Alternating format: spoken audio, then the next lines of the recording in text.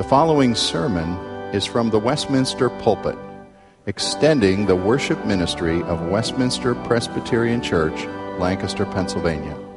We are a local congregation of the Presbyterian Church in America. Please contact us for permission before reproducing this message in any format.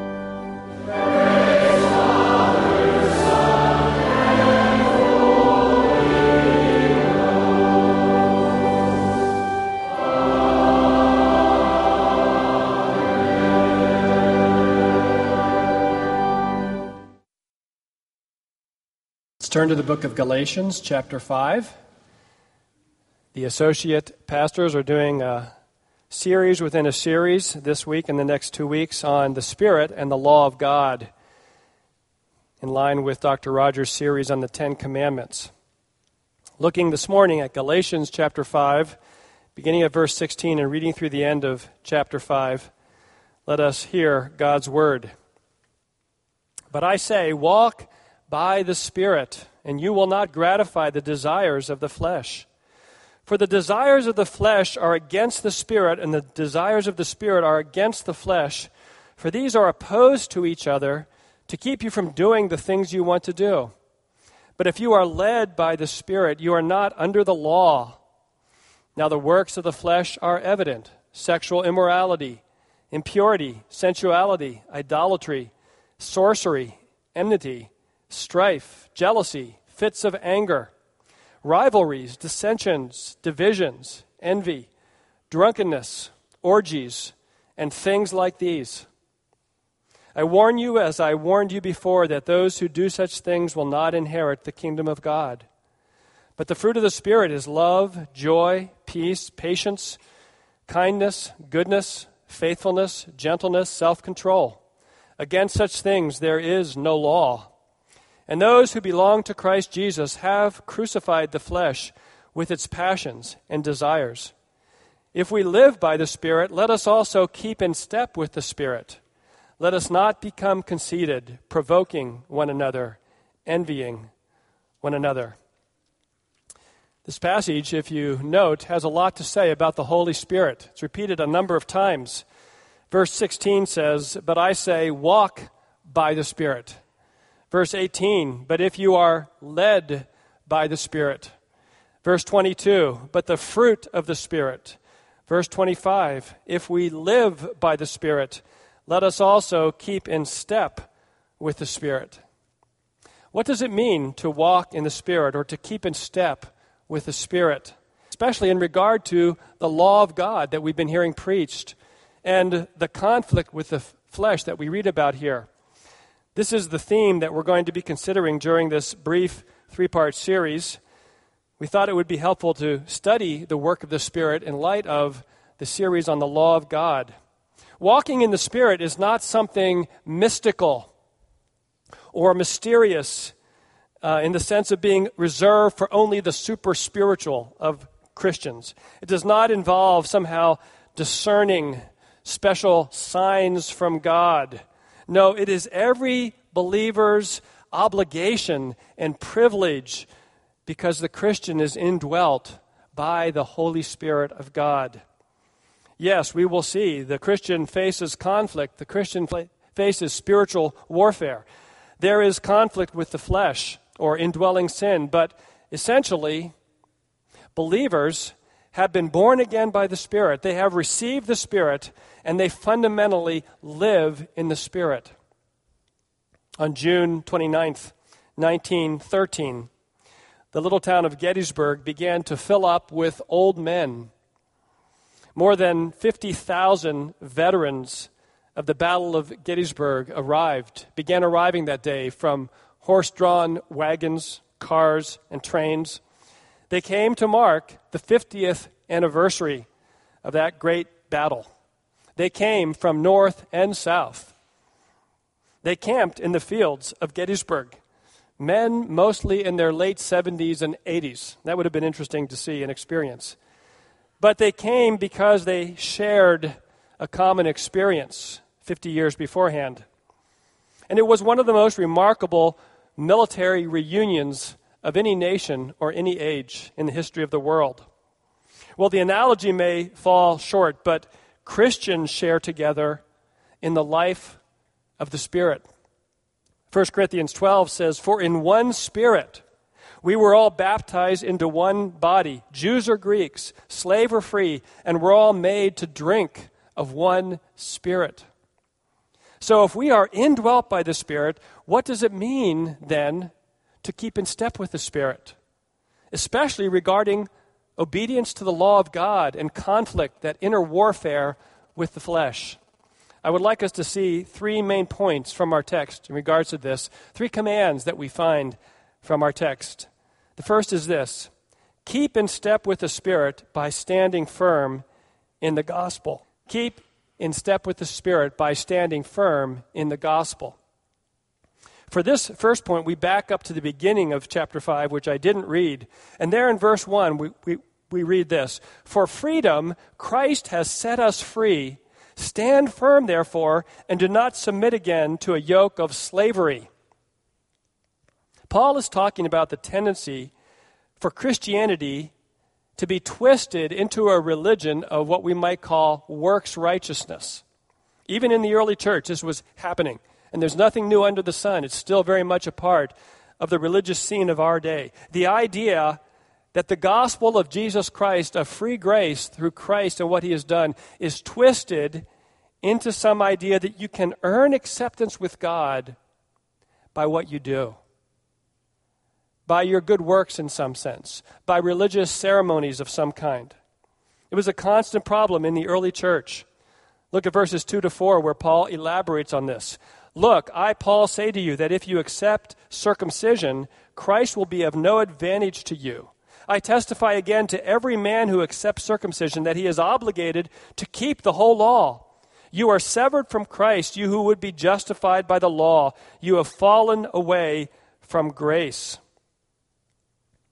Paul is saying that circumcision as a religious ceremony of keeping the law as a way to be saved is of no use. He is being very adamant about this. And he's saying you can't add circumcision to faith in Christ as some in the Galatian church were saying, we're saved by grace through faith in Christ plus obedience to the law in some way, represented by circumcision. The point is our salvation is never to be based on keeping the law. In fact, the whole theme of the second half of the book of Galatians is in Jesus Christ, life is liberty. Life is freedom in Jesus Christ. Without Christ, we were in bondage. We were under the curse of the law of God because none of us keep the law of God and all its spiritual requirements and inwardness. And that's not because God's law was bad. No, the law of God reflects the very character of God himself. It is beautiful. That's why Jesus Christ came to fully obey the law. And the beauty of Christ is the beauty of his obedience fully to the law of God. But the law showed us our sin. The law shows sin to be exceedingly sinful. And so Christ came to bear the curse of the law, to perfectly keep the law as our substitute, and to bear the wrath of our breaking of the law on the cross. And so to freely bestow a right relationship to God through faith in him. So is there any wonder that Paul says, don't even think about going back into bondage. In Christ you have freedom. Stand firm then. Do not submit again to a yoke of slavery. In other words, keeping in step with the Spirit involves standing in the gospel. And look at, in fact, what he says in verse 5. As he talks about this, he says, "For through the Spirit," notice the mention of the Spirit again, "for through the Spirit, by faith, we ourselves eagerly wait for the hope of righteousness." He's saying, faith in Christ is a faith that hopes and looks for that final righteousness which we have in Christ, which is going to be declared on the last day when we see Jesus face to face. He doesn't say by the Spirit and in faith we work for righteousness. No, he's saying we wait. We know it is a gift of God. We are declared righteous in Christ, and we have this earnest expectation because we know that we will not stand condemned on that last day. So by the Spirit and through faith, we wait in expectation. That's keeping in step with the Spirit. That's standing in the gospel of Jesus Christ. Walking in daily faith in Christ means that we have an expectation, a certain hope that we will eventually stand before God clothed in the righteousness of Christ. We do that in the power of the Spirit. You see, the Spirit of God is constantly helping believers to stand in Christ alone, to glory in Jesus Christ alone, to know that we are saved once and for all, not by anything we do or ever can do, but by the amazing life and death and resurrection from the dead of Jesus Christ. And that is true, and that is the gospel. And that's keeping in step with the Spirit. I want us to just pause to see how important this is and how deadly the tendency is to turn Christianity into a man-made religion. This has happened in the history of the church again and again and again, and it empties the gospel of its power, and it actually turns the gospel upside down and inside out. And as Paul begins the book of Galatians, he says, someone has been preaching a gospel to you that is actually not the gospel, but is another gospel. It's not the true gospel anymore if you add anything else to faith in Christ. Any religion, any so-called Christian religion or any religion of the world teaches, if it doesn't hold the gospel, that essentially people should just try to do their best. And hopefully they will be okay eventually. Religions add ceremonies to faith in Christ. They add religious rituals. They add good works. They add acts of outward repentance. They add all these things to the gospel, which are not the gospel at all. And any such religion, Christian or not, so-called Christian or not, has lost sight of the gospel. Essentially, this is Satan's deception to substitute anything for the work of Christ, because he knows that the church only flourishes and stands in the gospel itself. And not only is this Satan's deception, but I would say that can't we all relate to the fact that it is the natural thinking of every human being, apart from the Word of God, to think, well, I'm okay, and I'm not all that bad. And I hopefully will get into heaven somehow. If I were to go down to Lancaster Center Square this afternoon and take a survey of folks as they pass by, and if they would talk to me, and I would ask them about whether they think they're going to heaven or not and why they are going there, and probably a majority of them would hope that they're going to heaven eventually. Maybe some would say, well, they don't even know if there is one. You can be sure that many of them would respond, well, I hope I've led a good life. I hope I've been good enough. And I know that, I'm not that good, but I'm not that bad. And the problem that reflects is that naturally we don't see how serious sin is. We don't understand how deeply we've broken the holy law of God. And so we really don't see that great a need for a Savior, for Jesus Christ to save us. Most people in the world, if they've heard of Christ, probably have a high regard for him in some way. They might think he's a great man of some kind. But that's like a Grand Canyon difference between esteeming Jesus Christ as the true God and Savior of the world, your only hope and refuge. And so keeping in step with the Spirit means continuing to stand firm in the gospel and not being pulled back into bondage. We must not lose our liberty in Christ by losing sight of the gospel. That is the Christian's daily stance. But secondly, keeping in step with the Spirit, we are called to keep in step with the Spirit by waging war against the flesh. And here we pick up in our text in chapter 5, verse 16. Paul says, "But I say, walk by the Spirit, and you will not gratify the desires of the flesh." The Christian is to wage war against the flesh. This point emphasizes the danger of really going to the other extreme than verse 1. Verse 1, watch out for the bondage of going back into a works righteousness, legalistically keeping the law to try to be saved. But the other extreme is be careful. Don't let your liberty in Christ lead to sinful license, or the idea that you are free to just go the way of sin because you've been saved in Christ. Look at verses 13 and 14. We didn't read them, but they precede our text. For you were called to freedom, brothers, only do not use your freedom as an opportunity for the flesh, but through love serve one another. For the whole law is fulfilled in one word: you shall love your neighbor as yourself. Paul's saying the work of the Holy Spirit in the believer's life is to change us more and more into the likeness of Christ, to actually love the Lord our God with all our heart and love our neighbor as ourself. This is what Christ likeness is all about. And you think of the law of God, you think of how it reflects the character of God, and you think Jesus Christ perfectly reflected the character of God. And now God is at work in the believer's life to transform us into that likeness. And that's a warfare because of indwelling sin. Notice that Paul makes it very clear what this inner conflict is like. In verse 17, he says, "For the desires of the flesh are against the Spirit, and the desires of the Spirit are against the flesh.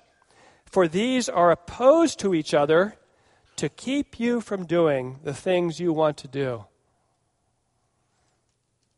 There's an opposition. We want to obey the law. Romans 7, we delight in the law in the inner man, but there's like an invisible force field. Every Christian knows what that's like. The flesh is powerful. There's a constant warfare between the Holy Spirit of God and the sin that still remains in us. If you believed in Jesus Christ, the Spirit has come and He's indwelt you, and He's implanted new desires and new longings and a whole new set of attitudes. And what we read about here in verse 22 about the fruit of the Spirit, that's something the Spirit imparts. And by His power, Jesus Christ has overthrown the rule of sin in the Christian's life. He has killed sin at its root. He has weakened its power. But the nature of sin that remains is unchanged. It is still hostile to God. It's still declaring all-out warfare against God's gracious rule in our lives. There's no ceasefire. There's no peace treaty with sin. You know, as we think about the war on terror worldwide, and we think what it's like for the Boston bombing to take place, and you read about what's been said by these individuals who's carried this out, or other terrorists around the world, and they may get caught, but there's really no change in their attitude of hostility to the West. And there's no making treaty treaties with them most of the time. It's not like we can negotiate and say, well, we'll change. If you do this, we'll do that. Because there's a deep-seated hostility that they will even deceive with peace treaties and things like that. Because their ultimate goal is to destroy. And if a Christian tries to stop the hostilities of this conflict with the flesh by gratifying the flesh, by giving into it in some way, it only makes matters worse. It's like throwing gasoline on a fire. It's not going to put it out. It's going to make it blow up more. And even though sin has no rightful authority in the Christian's life, it still pushes us around. And Paul says, we don't do what we want to do. The Apostle Paul is telling us that he is very much aware of this conflict that we all feel. He expects this battle with the flesh. He knows it's part of a believer's life, having evil at our elbow, so to speak. The Spirit gives you a Christ-like desire to love others, but indwelling sin is nipping at your heels with an alternative plan for how to think about yourself foremost. Don't we know how easily self-centered we all are? Even at our very best, even when we're praying, or even when we're sitting here this morning, hearing the Word of God, worshiping, singing hymns. Even then, the flesh distracts us. Even then, it seeks to cool our love for God and His Word and focus us on lesser things. That's the warfare that you and I live with daily. So don't be surprised by the enemy within. Don't be deceived about the nature of the Christian life as we seek to live in obedience to the will and the law of God out of gratitude for Christ. It's a war. I've read some articles about what it's like to live in Syria right now. Syria is just a war zone. No matter which side you're on, no matter who you hope to win, it's like living in the middle of a war. And you read these interviews about individuals who have to go out to get bread. And they never know when a sniper's going to attack or when a bomb's going to go off. And it's just a very terrible kind of lifestyle. Well, in another sense, that's a reflection of what the Christian lives with. There are hostilities going on every day. We don't live in complete peace. There's war with the spirit warring against the flesh and the flesh against the spirit. And in fact, if you don't feel something of that battle within, if you don't know something about what the apostle's describing here of this constant warfare, if somehow you're at complete peace within, then it's very possible that you've never given your life to Jesus Christ. Because you're just giving in to the flesh. You're just living the way the world would have you to live. That's because there's peace, not because sin merely remains, but more likely because sin still reigns in your life. And you may be pretty good in terms of just how we generally view folks in the world, but still you are living ultimately for yourself and not for the Lord. And if that's the case, then you need to be born of the Spirit. You need to be indwelt by the Spirit. You need to trust in Jesus Christ, submit to Him as your Lord, and repent of your sin and turn to Him. Receive the new life He gives and the life in the Spirit that Christians are given by grace. But Christians are called to keep in step with the Spirit daily by waging warfare against the flesh. And that means that you can expect the flesh to be deceptive. I liked Hardy Boys books when I was a boy. I loved to read about Frank and Joe, these teenage boys who solved crimes. And they would always be investigating things and, especially they'd always end up in these houses that were very sinister, maybe an abandoned house, and they're looking for someone and they go into the house and you just know as you read, something's going to happen. Someone's going to jump out from a door or, from a bookcase that slides open somehow and there's a bad guy back there. You just never know. And there's this sense of suspense because it's scary, but it's fun to read. Chris Lungard uses the analogy of a haunted house in his book, The Enemy Within. And he says, the human heart is like a haunted house. You never know from what direction the flesh is going to jump out from next, in a sense. The problem is not the world out there. We certainly see that. But the problem is also inside our hearts with this warfare with the flesh. And Jeremiah 17 tells us the heart is deceitful above all things and beyond cure. Who can understand it? The heart is cured only through Jesus Christ and His great salvation. But the sin that within still surprises us. Hebrews 3:13 warns us about being hardened by sin's deceitfulness. Ephesians 4:22 urges us to put off the old self, which is being corrupted by its deceitful desires. That is what it feels like to walk in the Spirit, to be battling these deceitful desires. And it's only in light of the Word of God that as it illuminates our hearts and exposes our sin and the power of the Holy Spirit that we more and more live unto God in obedience to Him. Think about it. Verse 19 of Galatians 5 tells us that the acts of the sinful nature are evident. They're obvious. The works of the flesh are obvious. And then he gives us a representative list of things like sexual immorality, impurity, jealousy, anger, envy, all these kinds of things. And notice, for all of us, it's much easier to see those sins in everybody else rather than in ourselves. It's because of the deceptive nature of sin. And sin pulls that bait and switch. That's a great sales technique. I don't know if you read the article in the newspaper this week about Allegiant Airlines. It's really cheap airlines that you can fly from Harrisburg to St. Petersburg, Florida. You can get away. And they have all these routes that nobody else competes for. And they have really low prices. But the article talked about that, they have low prices, but they add fees all these deceptive ways. It costs extra to buy a ticket online. It costs extra to have a seat pre-planned. In fact, none of the seats even recline. I don't know what that would be like on an airplane. And they have them all squished together. And they have luggage fees and this fee, and there's no 800 phone number to call. All these fees. And they said, really, when you add it all up, you're paying 33% more when you pay even half the fees. It's the old bait and switch. I'm not saying Allegiant is wrong. I'm just saying that's the way business is done in the world. But the enemy, the flesh, uses the bait and switch technique for Christians as well. The flesh holds out the bait of temptation and hides the hook of the painful consequences of sin.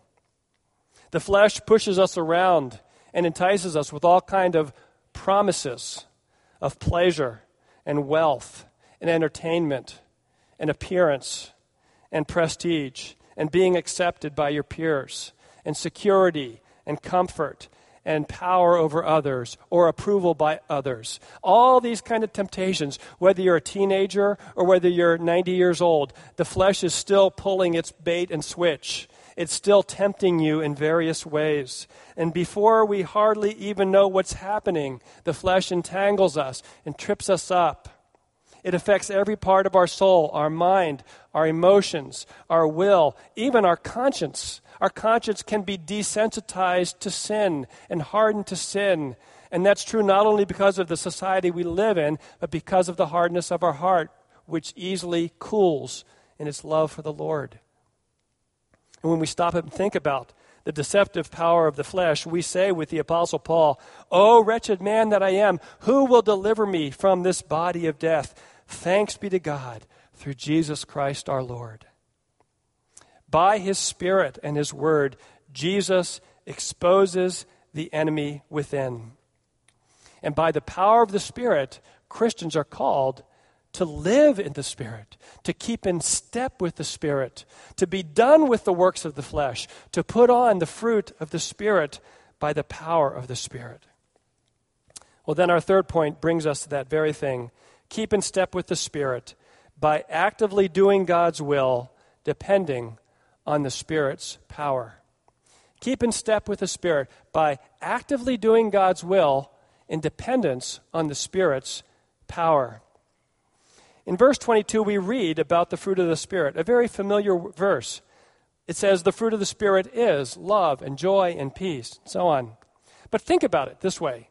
The fruit of the Spirit are character traits produced by the Spirit of God, but they're also the very things commanded by God in His will, in His Word.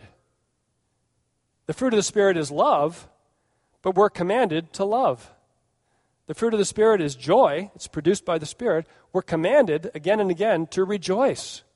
So both those aspects are true. It's a Spirit-imparted grace, but also we cooperate by seeking actively to obey the will of God in the power of the Spirit. We can't be passive in our sanctification. We can't just sit back and say, well, God's going to do it, and I don't have to work in any way. We're to be striving to follow the whole moral law of God in the power of the Spirit. That's how Scripture portrays how sanctification takes place. For example, think about it. Dr. Rogers has preached on the first 5 commandments.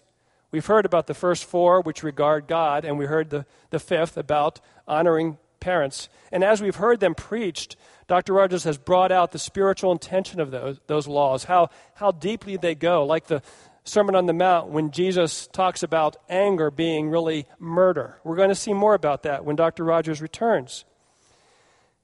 But Christians are called to seek to obey the commandments, not out of this works righteousness as a way to be saved, not in a way that's separated from the power of the Holy Spirit, but obedience in a gospel-based, Christ-glorifying, Spirit-empowered manner. That is pleasing to God. That's what keeping in step with the Spirit means. No wonder in verse 23 at the end, when Paul has talked about the fruit of the Spirit, he says, against such things there is no law. What does that mean? The Christian's not under the law? We don't have to worry about it? We can just do what we want? No. It's not saying that. It's not saying that Christians are free just to break God's moral will. No, rather, Paul is saying the function of the law, in one part, is to restrain sin, to deter sin, to curb sin. But because Christians are indwelt by the Holy Spirit, and the Holy Spirit is producing the fruit of the Spirit, this Christ-like fruit in our lives, there is a sense in which someone like that doesn't need the law. There is no law. There is no need for deterrence when you're joyfully walking in the law out of gladness in Christ. You know, the speed limit out on Oregon Pike, I think it says 35 miles per hour. I'm not sure. But, you know, that's a deterrent, right? If you drive down the road, you probably will obey that, especially if there's a police car behind you. You probably look at your speedometer. Okay, what's the speed limit? That's a deterrence.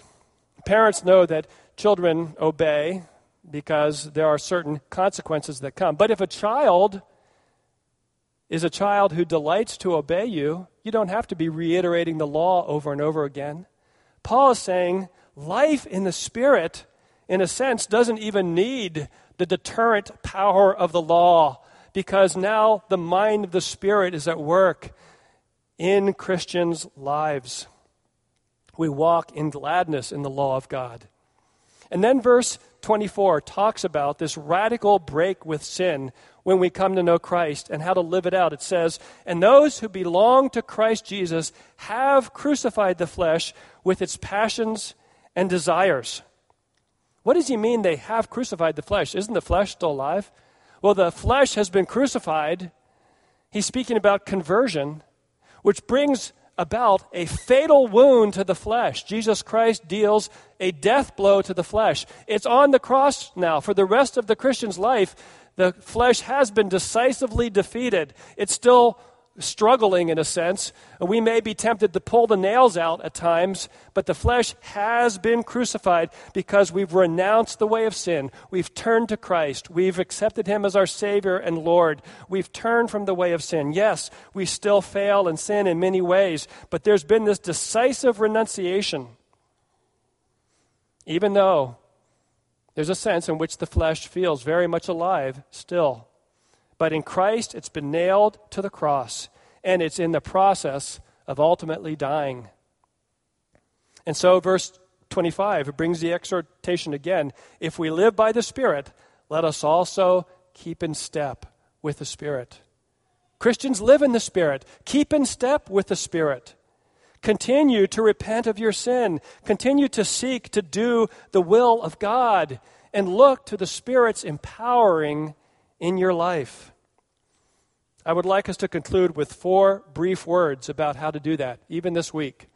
1, day by day, moment by moment, turn away from the desires and the actions of the flesh and turn toward the Spirit. I want to emphasize that this is a daily calling for Christians. There are going to be ways that each of you are tempted this week. Tempted with the mindset of the world that's squeezing you into its mold, tempted by your own flesh, which rises up within you. It's a day by day, moment by moment, keeping in step with the Spirit. No wonder Paul says, if we live by the Spirit, if you have the Spirit within you, keep in step with the Spirit. Don't give up. Keep repenting of your sin. It's like daily exercise. You know, when the astronauts return from being on the space station for 6 months, you know, they can hardly walk. Their muscles are so atrophied and weak from being in space for 6 months, and they have to take these little steps. But it's a daily thing of getting their muscles back in tone. So it is with every believer. We have to be doing this daily. Secondly, remember that you belong to Jesus Christ and that you stand every day in His grace alone. Don't we all like that hymn, In Christ Alone? We stand in His grace alone. Those who belong to Jesus Christ have crucified the flesh. We belong to Christ. Against such there is no law. All these are speaking of that gracious relationship we have because Jesus Christ has called us and saved us by His blood. And what a great difference there is between obeying the law out of a law mentality or trying to do something to just earn acceptance with God, or to obey law out of a legalism of external compliance, rather than obeying with delight because of God's grace to you in Christ. How we want to be more like Jesus Christ, who delighted to do the Father's will, and we all are being made like him. Remember, you belong to Jesus Christ. Thirdly, when confronted with temptation, set your mind on the wickedness of sin, its ultimate end. Notice that when Paul talks about the works of the flesh, he concludes and says, I warn you, as I warned you before, that those who do such things will not inherit the kingdom of God. Ultimately, the works of the flesh, if we continue in that mindset, in that direction, they ultimately lead to spiritual death. Now, he's not saying that a true Christian can lose his or her salvation, but he is saying, Christians, you need to keep in mind the ultimate end of your sin, the exceeding wickedness of sin. So when confronted by temptation, we need to be like Joseph, who when Potiphar's wife tempted him to sexual sin, he fled. He left his coat. He fled. And later on he said, how could I do such a wicked thing and sin against God? That's the mindset every Christian has to have, to keep the cross of Jesus Christ in view. The cross shows us how sinful sin is, how wicked it is, and deeply how the cost of Christ required him to lay down his life for that. And finally, number 4, depend on the power of the Holy Spirit. It's really what walking in the Spirit is all about, depending on the power of the Holy Spirit. I love the quote by G.K. Chesterton. I think I've used it before, and that is that the flesh, the enemy within, is like a rhinoceros in a restaurant. He has great power, but no rightful authority. That's the flesh. You think of that funny analogy of a rhinoceros in a restaurant, and yeah, the owner doesn't want him there, I'm sure. No rightful authority, but great power. That's how it is with the flesh. And using the law in and of itself to stop the flesh is like slapping that rhinoceros on the rear hide with a blade of grass and saying, stop it. The law does not have any power to enable us to keep the law. It's only the power of Jesus Christ in the Spirit that we can slay the flesh. And so Christians must live in the Spirit, must keep in step with the Spirit. Friends, we live in a hostile war zone. And we even have a hostile force within our own souls, the flesh warring against the Spirit. Expect the enemy within. And let the Word of God expose the flesh's deceitful ways and more overcome the temptations of the flesh by keeping in step with the Spirit. Amen. Father, we do look to you as our only hope and strength. We thank you for the righteousness of Jesus Christ, that we are no longer under the law and in bondage to its curse, because we know we can never keep the law. And we have all failed in every point of the law in some way. But thank you for the great and free salvation offered in Jesus Christ. Thank you for the freedom in which we have been set free, now to live unto you. Grant us each grace this week to so live by the power of your Spirit. Amen.